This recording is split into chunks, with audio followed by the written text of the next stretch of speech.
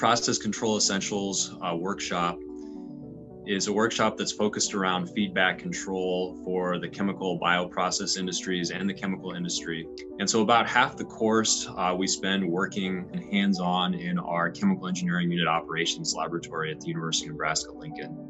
And we have pilot scale equipment that's similar to what's found in the bioprocessing and chemical processing industries. MEP's purpose is to help manufacturing stay competitive and thrive. And so one major aspect of that is fine-tuning their controls, with this fluid process control equipment like we're advocating here.